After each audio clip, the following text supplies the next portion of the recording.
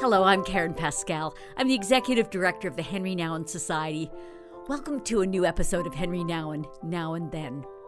Our goal at the Henri Nouwen Society is to extend the rich spiritual legacy of Henri to audiences around the world. Each week we endeavor to bring you a new interview with someone who's been deeply influenced by the writings of Henri Nouwen, or perhaps even a recording of Henri himself. We invite you to share the daily meditations and these podcasts with your friends and family. Through them, we can continue to introduce new audiences to the writings and teachings of Henri Nouwen and remind each listener that they're a beloved child of God. Now, let me take a moment to introduce today's guest. Today on this podcast, I have the pleasure of introducing Sister Simone Campbell. This is a woman who can best be described as compassionate conviction in action. She's a real champion for the cause of peace and justice. As Executive Director for Network, Sister Simone is well known for the Nuns on the Bus action that she and her sisters initiated in 2012. I wanted you to meet this feisty and inspiring nun who brings moral authority rooted in her love of Jesus and her dependence on the Holy Spirit. Sister Simone Campbell is a clear and compelling voice for social and economic justice. Sister Simone, I've read both A Nun on the Bus and your new book, Hunger for Hope.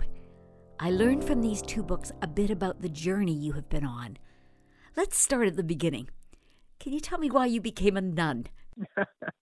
Well, it sort of feels like a million years ago. Actually, I was fairly young. I was after my freshman year of college. I joined my religious community because I was eager to get on about justice. And it's more complicated than just joining the community, because so much of my care and concern were focused on civil rights, on the social justice at the time.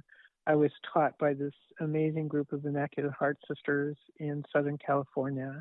And I watched with my sister Katie on television. We watched the, civil rights movement in the 50s and early 60s.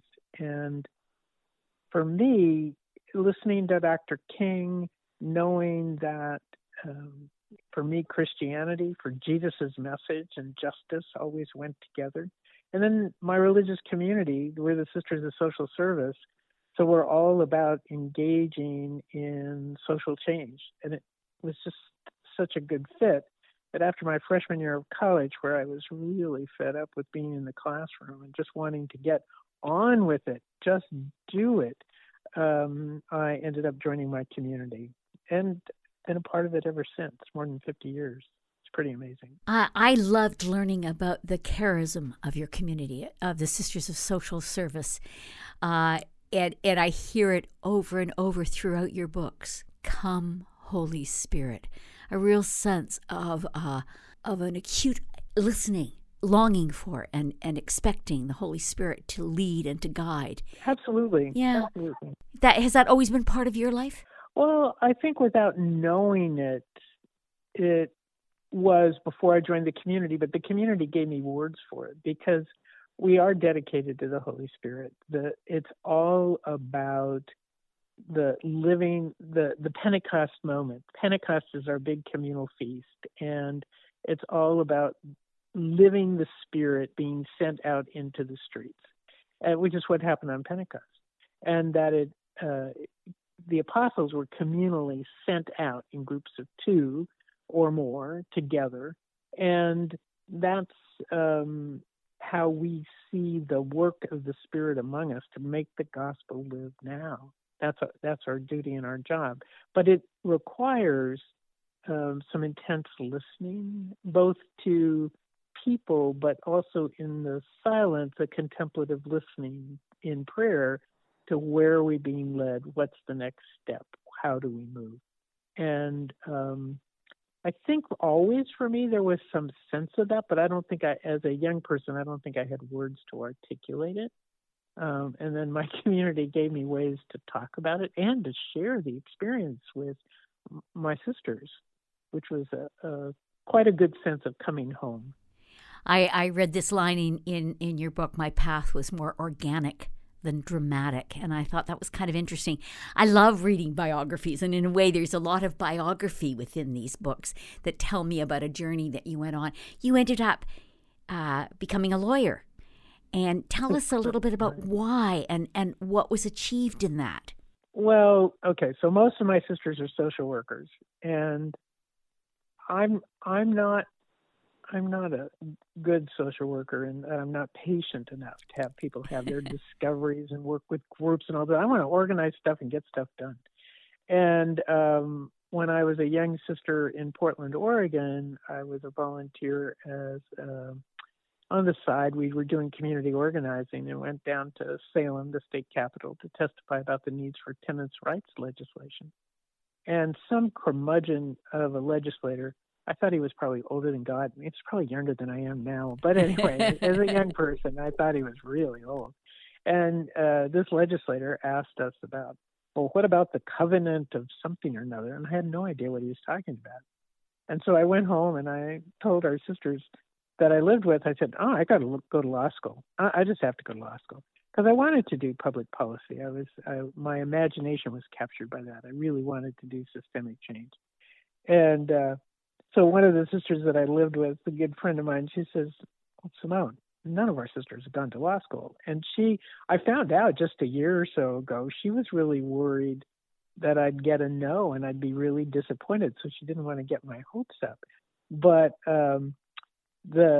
the result was, because of her saying, I don't know, Simone, I wrote this whole kind of my first brief about why I go to law school, how at the intersection of justice and the gospel. And you have to know that the foundress of our religious community, Margaret Schlachta, was the first woman in the Hungarian parliament when she was the head of our community back in the 1920s. So we have politics and political engagement in our bones. But this was a new step for us in the U.S. And eventually I got the community's approval to go to law school. So I went to law school to do public policy, but then in the process discovered that I liked practicing law and ended up starting a low-cost legal service center to serve the needs of the working poor in Oakland, California. And ended up doing most of the high conflict, low income family law cases in our county. It was great. I loved it. I did that for 18 years, but it really was a wonderful service to families in crisis and in need. What a great foundation. I mean, I was impressed. I just thought it's interesting all the ways that God leads you. I mean, there's just no two ways about it. It's fascinating. You then went on to do other things. You headed your community for a time. And then along comes network. Tell me about what is network. I mean, I'm a Canadian, okay? So I have learned about you. Yeah. I'm like the many who heard about Nuns on the Bus, but don't really know about network. So tell me about it. What was that all about? Right. Well, in the early 70s, late 60s, early 70s, the church leadership was talking about systemic change and the need for engaging the gospel in changing our laws and civil rights and those kinds of things. And so in December of 1971, 47 Catholic sisters gathered in Washington, D.C. They were from various religious communities, and they decided that at this 3-day meeting that what we needed to do as women religious in the United States was to work on changing the laws and on political engagement in Washington, D.C. And so the question was, what they said was, we don't need another organization. We need a network of how we can work together to impact legislation, to lobby for change. And so they created this lobby and opened the doors in April of 72 with two sisters from two different communities who were lent by their congregations to get it started. And over the years, we're almost 50 years old now, but we have worked on Capitol Hill. We're the old timers on Capitol Hill, like Senator Ted Kennedy and Senator Dodd, a bunch of the 80s and 90s senators, they called us the Nuns Lobby. and we're way more than nuns, Catholic sisters. Our membership now is about 20. We have about 100,000 activists around the U.S., and so obviously that's way more than Catholic sisters. And but what happened in 2012 at our 40th anniversary party of Network, we said, well, how are we going to get our name out there? How are we going to let people know we've been working on Capitol Hill for 40 years impacting social issues?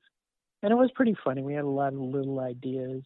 And the 4 days later, though, I say that the Vatican answered our prayer because we wanted to get known. And what the Vatican did was in the censure of the Leadership Conference of Women Religious, they named Network, who at the time had 9 full-time staff. I mean, can you believe that? The Vatican named Network with 9 staff as being a bad influence on Catholic sisters because we worked too much on the issues of poverty and not enough on the issues of gay marriage and abortion. It was like, but our focus, our mission is on poverty. So I sort of thought, well, mission accomplished. But it was that notoriety that was really started with our healthcare work in 2010. That's really why we got named, because the bishops had opposed the legislation and we were in favor of it.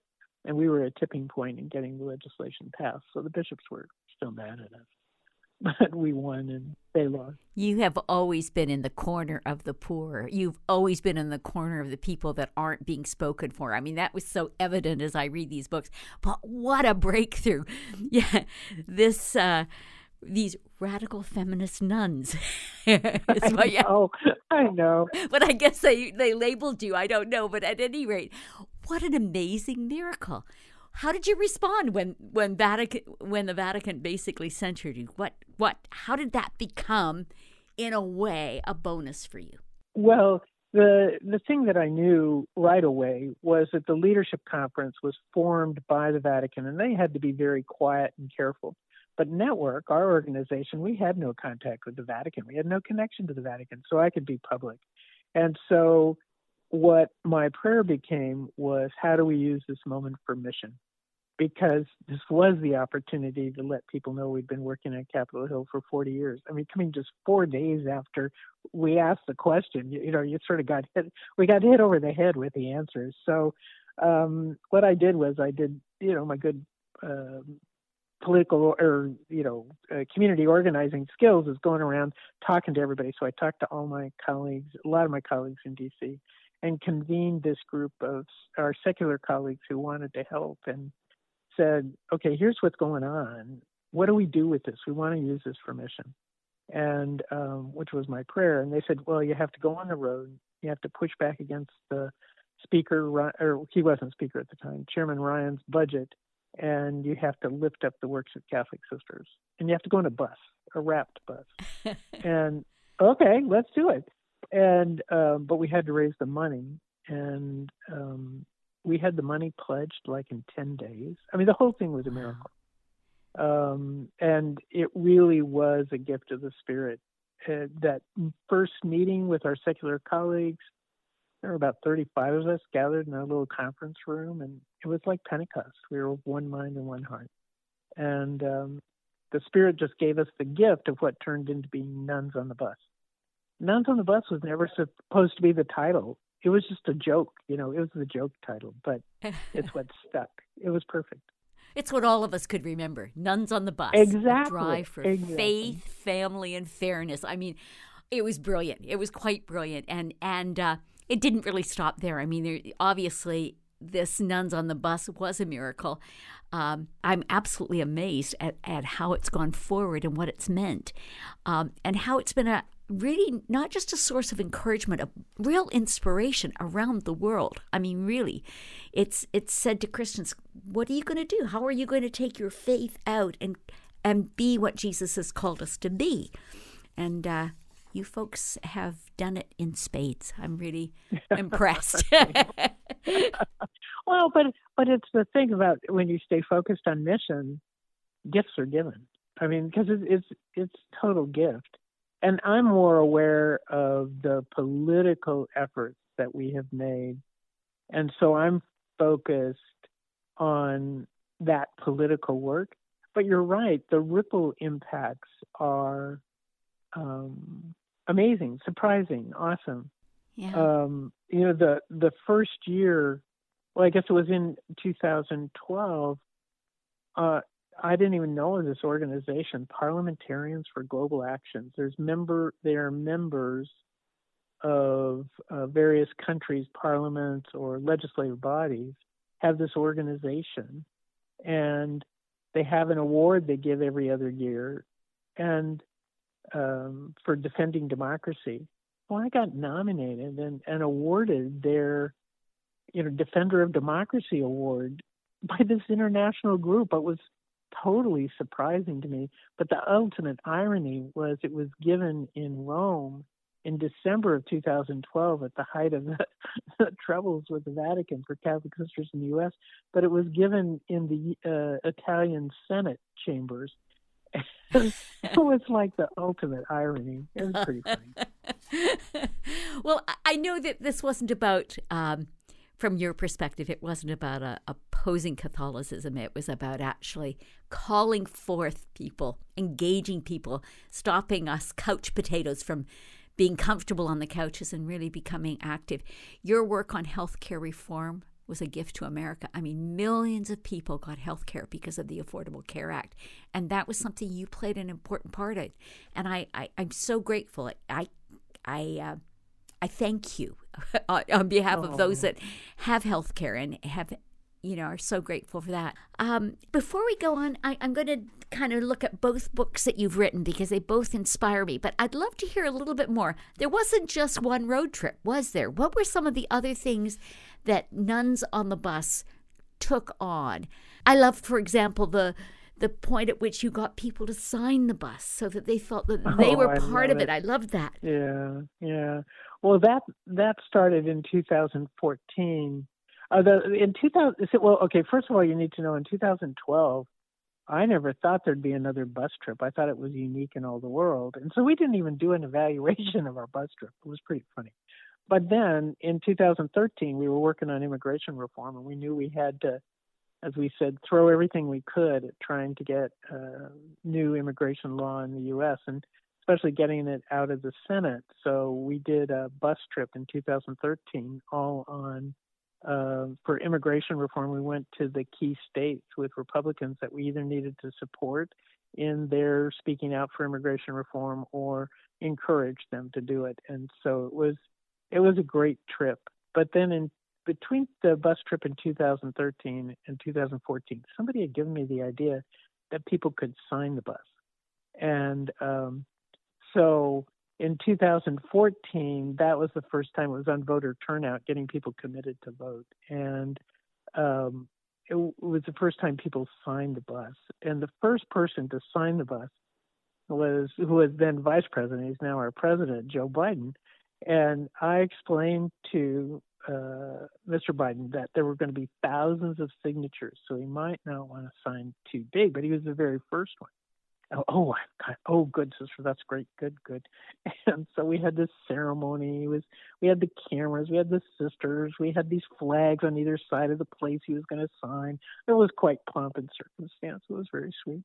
And so he comes off the bus with us, and I hand him the pen and one of these big black, marker pens, and he takes it and he starts writing Joe, a big J-O-E, and then he starts on the B with the Biden, and you could see it dawn on him. And he leans over and he says, "I didn't sign too big, did I?" No, it's just fine.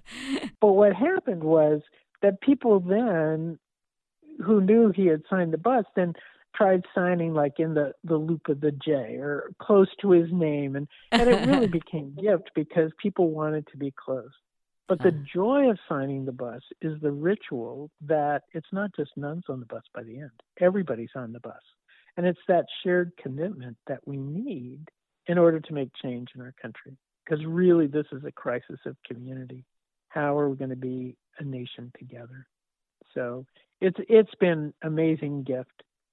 And so then, let's see, 14, 15, we did a Pope Francis came, so we did a bus trip in advance of Pope Francis.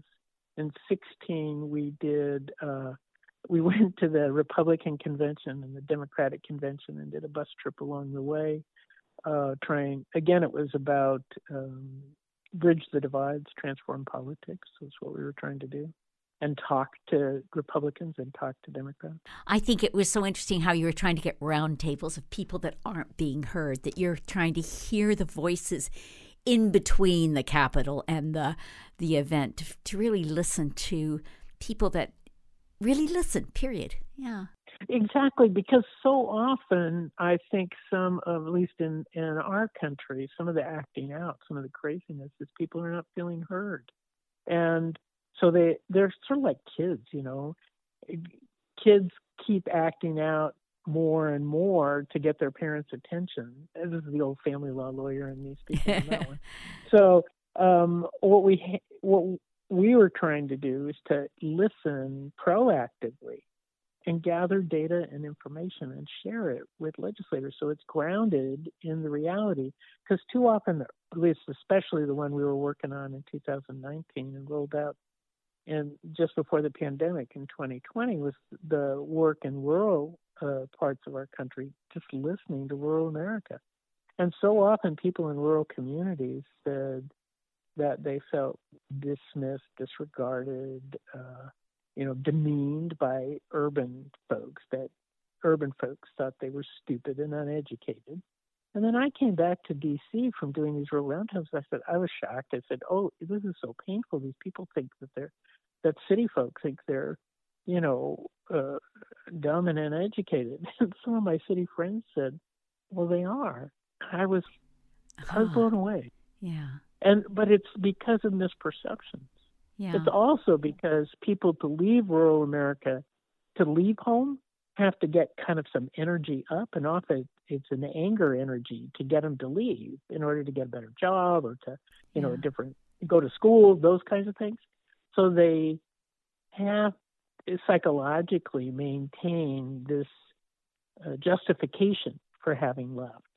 And it's a complicated social reality, but if we can really listen to each other and what the needs are, we can find ways forward together.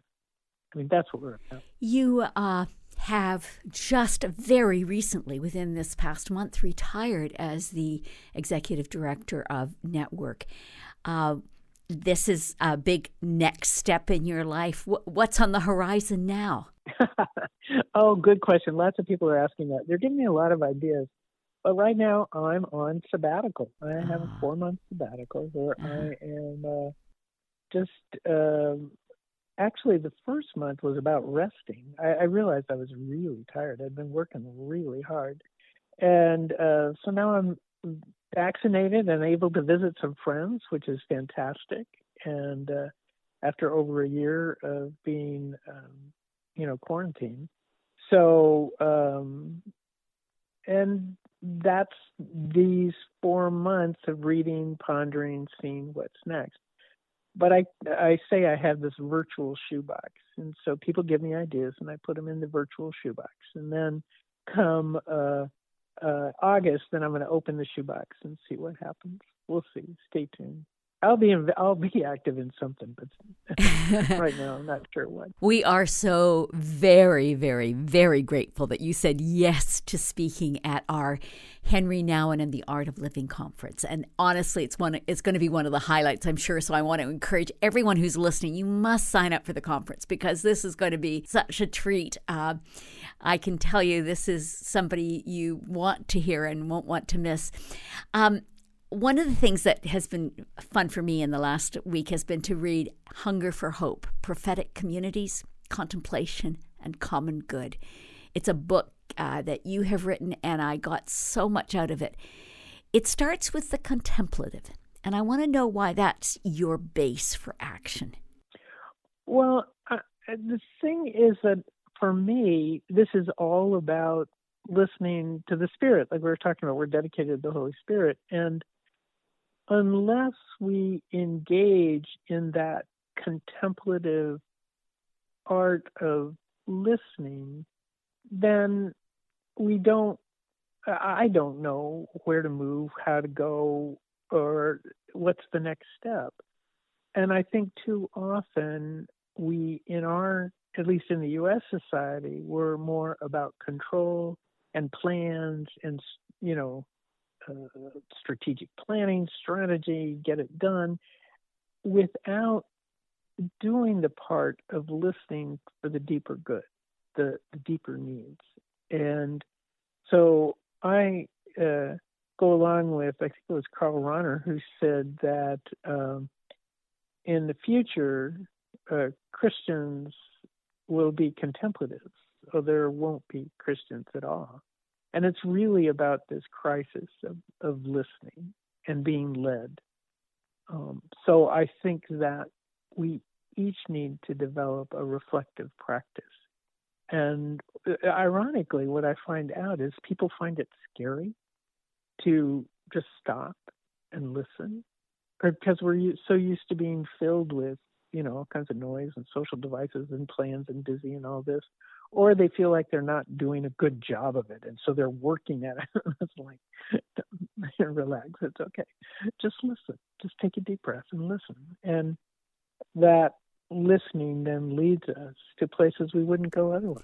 It's interesting. What you remind me of is how Henri entered into this, Henri Nouwen, in that he was really drawn to the various social justice responses, whether it was sojourners or it was protesting nuclear submarines or whatever. But in the midst of it, understanding how much people needed to be grounded in something contemplative, something that would hold them, that would otherwise you can just burn out on the edges, I think. I love something you wrote here. Contemplative practice helps to ground me in the experience of the divine as creating us at every moment. I have learned that when I'm insecure, I'm more inclined to fight or get defensive. When I'm grounded in the deep listening of contemplative practice, I have no need for fear, only a need to connect. Well, yes, and it's the thing that I've learned is that how to say this, that it's that effort at control, that effort at management, that effort at thinking I'm in charge, that's when fear rises, because we're not built for that. But when we know that God is at the center of our lives, the divine is at the center of our lives. I don't even really like to use the word God, because it generates so many, you know, misconceptions. But when the divine is at the center of our lives, then I'm not in charge. I just need to do my part. And that for me is the freedom of the contemplative life. Just to know that I am a piece and I contribute my part, and all together we'll make it whole. Isn't that freeing? It's very freeing.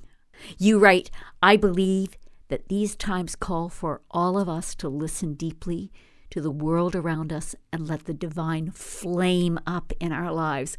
Only the Spirit alive in our midst can breathe over the chaos and draw out a new creation. Absolutely. Absolutely. Especially in the U.S. at this point. Oh, my God, please. Chaos of the new creation. We need it. Well, one of the things that comes up in this book is really, in a way, the corrosive lie that the foundation of your nation is individualism. And quite frankly, that spirit hits many Western nations, probably many nations in the world, but that spirit of individualism. Could you talk a little bit about that as opposed to what you think is, in a way, the founding spirit of your nation that you need to return to? Right. Well, the challenge is our wealth as a nation has allowed individuals to think they can do it alone. So we live in our individual houses. We do, have our individual, everything that we need is all about our little unit. And the fact is that if I use that as my measure of what's right, then I become protective of that. And by setting up walls and being defensive, then I am going to lash out if anybody threatens my little unit. But the reality is, the way we talk about it within the Catholic tradition is about being the mystical body. We're one body as a whole entity, as one body.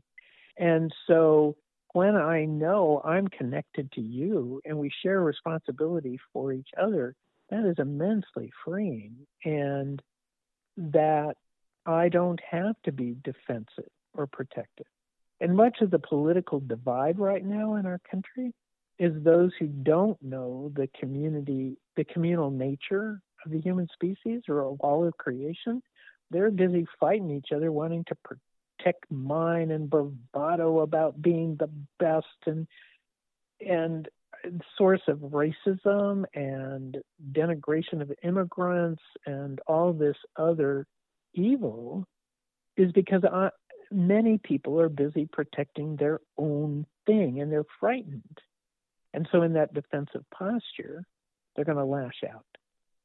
But if we are grounded in the contemplative truth that we're all connected, it's an entirely, I don't know if you can feel within yourself the difference of the relaxing, oh yeah, I don't have to protect my people because we are all in this together. I'll protect you, you protect me, we'll care for each other. What a liberating reality. It is. In one of the ways, it could be one of the things that would emerge from this time of COVID that has in a sense shown us how interconnected we are, both for the negative and the positive, but the great reality that we've never had anything that so impacted the entire world and our right. neighborhoods and our countries and whatever. I mean, it really is quite amazing. You wrote something here, the old ways are not working. Something new needs to emerge. How can we hunger and thirst for justice sufficiently to create new ideas, new ways forward? We need a new vision. And how can we find it amid the little sound bites and swirling chaos? I love the fact you have courage for the new and that you have hope for the new out of that leaning on and trusting the Holy Spirit to speak and to give you direction. Well, right, because it's been my experience over and over. That's what's happened. So it's like I do have kind of some experience of it. But I think the piece for me that's so critical is this idea of hunger and the Beatitudes. So hunger and thirst for justice. What I've realized is, or at least where I am right at this point, is that hunger and thirst, that means we really have to engage in a visceral quest for justice, not just for me and my friends, but for everyone. And that's why some of the racial justice reckoning in the United States right now and globally is so critically important, is because we need to hunger and thirst. We need to admit the past and hunger and thirst for something new, for a new way of acknowledging the dignity of all and ensuring that all can flourish. So the effort at hunger and thirsting is, I think, that contemplative stance of nourishing that, and something becomes the ground for new seeds to sprout, new ideas to come. You talk about creating a community that nurtures a prophetic imagination. We must touch the pain of the world and weep together. I think that's wonderfully insightful about where we are. Right, but what happens is often, at least in the U.S. culture, is you touch the pain of the world and you want to manage it, you want to control it, you want to change it, you want to give people some pills to take it away. And rather, what I think we're really called to is letting our hearts be broken open so that we take in everyone. And it's that sometimes I sort of feel like we're walnuts and we got this hard shell and we got to break it open so that we can flourish and be, feed others with who we are.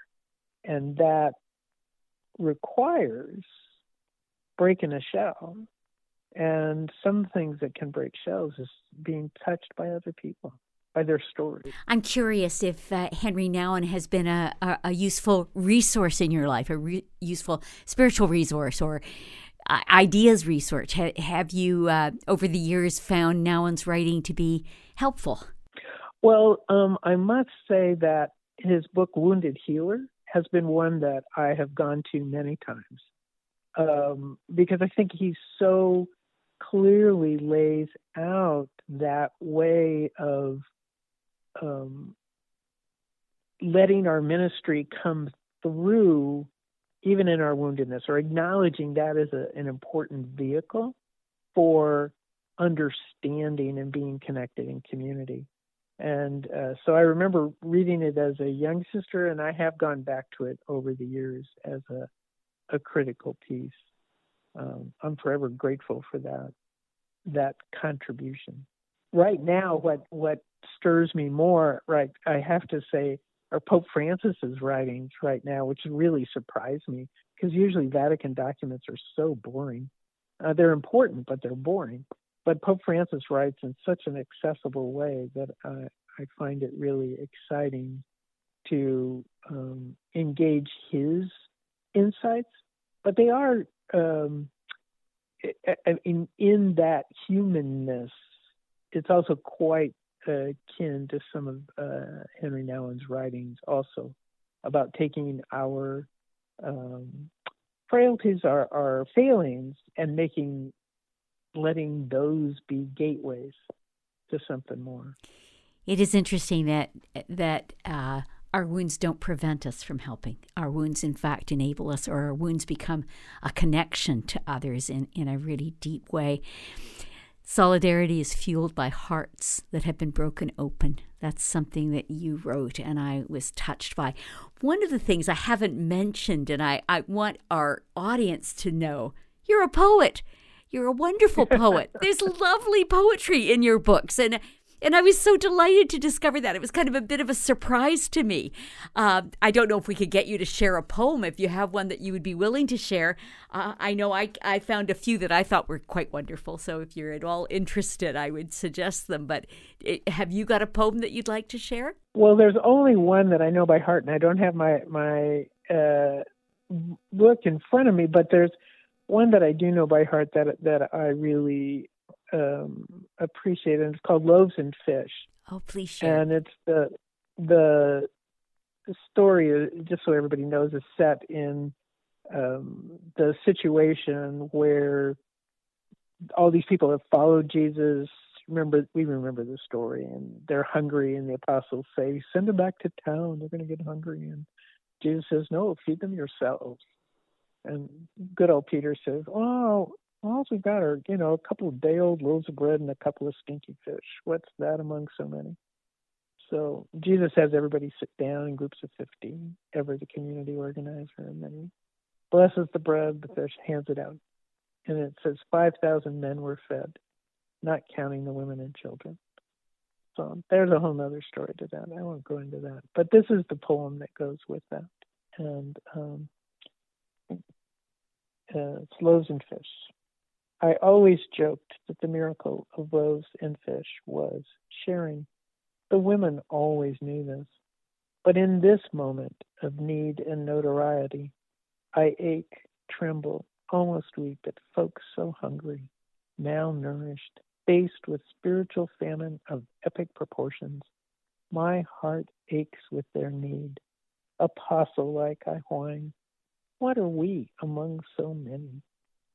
The consistent 2,000-year-old ever-new response is this: blessed and broken, you are enough. I savor the blessed, cower at the broken, and pray to be enough. I marked this poem and said, ask her to read this one. So that is a treat.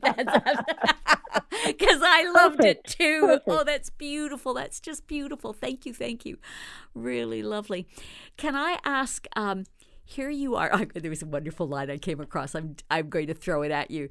The contemplative stance allows you to be an equal opportunity annoyer. I thought that was a terrific self-concept, an equal opportunity annoyer. Obviously, you had the energy and the feistiness to say, I will not be quiet over things that are unjust and which hurt the poorest of the poor and hurt the people that don't have a voice. I want to thank you for that. Oh, thank you. Yeah, right. And what's important to remember is in this struggle for justice, no one person, no one political party, no one group has, the totality of the truth. And so that's why it's really important to keep pushing. Like the other day, I got involved in trying to encourage the Biden administration to ensure that the vaccine patents were waived during COVID-19 so that everyone can get access to the vaccine. And so while often many of the things that we worked for, President Biden supports, it's not always 100%. So, but we were really grateful that he then came out in favor of the waiver of the patents. But during the time of COVID, but we were annoying. So I am an equal opportunity annoyer. That's for sure. You choose to walk toward trouble and not walk away. I could see that throughout your books and see it as a principle that is a choice to make, that, in the power of the Holy Spirit, walk towards it, not away from it. Well done. Right, because, well, thank you. But when you look at the gospel and how Jesus always walked toward trouble. He walked toward Jerusalem. He walked towards the Pharisees and the Sadducees. He walked towards those who were, ill, or the lepers, the outcasts. He embraced those in the midst of either power or struggle or hurt. And that's what we're called to do. So it's just being gospel-based. Just being gospel-based, yes, absolutely. There is a line that came up, and it's sort of the last thing that I was struck by. It was practicing holy curiosity is one small step toward weaving the fabric of our society. Democracy depends on the exchange of ideas, and it's true. Creating roundtables, creating places where we listen to each other, where we hear the people that we've not been listening to, whether they're people of a different background or race or ethnicity or whatever, that we have to have a holy curiosity to create a new kind of society. Absolutely. And there is one virtue that goes along with holy curiosity, which is once you've exercised holy curiosity, then the virtue that goes with it is sacred gossip, is that we need to share with each other the stories of things that we've discovered. And for me, it's a variety of stories of people that we've heard around the country. And one of our rural roundtables, this woman came in, and she was an older woman, and she says to me, I looked you up on the internet, and I don't think I agree with you on anything. And I said, oh, good, we'll have a great conversation. And she was pretty defensive. But, by the end of an hour and a half conversation, we were really touched and connected. And she started talking about her two sons who had committed suicide and what anguish it was in her life and how she felt so alone in that. And I thought, oh my heavens, such little gift of listening allows for the sharing of such pain. And isn't that what we hunger for, to be connected in those intimate ways? So what I realized is by our being curious about her insights welcomed her into this group. And then I have a responsibility to continue to multiply that and encourage others to do it so that we can care for the 100%. We need to care for each other. I want to encourage our listeners to get these two books. I have really enjoyed them. The A Nun on the Bus and Hunger for Hope. And they are laced with stories that you have picked up and valued. It's not just about this feisty journey for economic and social justice. It's really about seeing people on the journey and telling their stories and sharing them. It breaks you open. It really does. And I thank you for your sharing. I'm so very grateful that you're going to be part of Henri Nouwen and the Art of Living Conference. I know that it's going to be a highlight, and I thank you for saying yes to that in the midst of all your sabbatical rest. It's really something very special for all of us. Thank you for being with me today. You're a joy and an inspiration. I've got to say that. Oh, thank you for the opportunity. It's been great to have the conversation. I am looking forward to the conference. It'll be great. Thank you very much. Bye-bye. Okay, you're welcome. Bye-bye. Thank you for listening to today's podcast. I bet this conversation with Sister Simone Campbell has inspired and ignited a fire in you. I want to invite you to join us for our upcoming conference called Henri Nouwen and the Art of Living. Sister Simone is one of our keynote speakers, and you won't want to miss her. We also have a wonderful lineup of other speakers: Roberto Goizueta, Sister Helen Prejean, Father Ron Rollheiser, Dr. Vanessa White, Reverend Marjorie Thompson, and Chris Pritchett. There'll be links on our website so you can register for this important 25th anniversary celebration that we are holding online on June 4th and 5th. I hope you'll join us.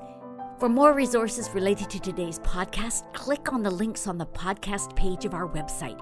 You'll find links to anything mentioned today, book suggestions, and links to sign up for the conference or to sign up to receive our free daily Henri Nouwen meditations. Thanks for listening. Until next time.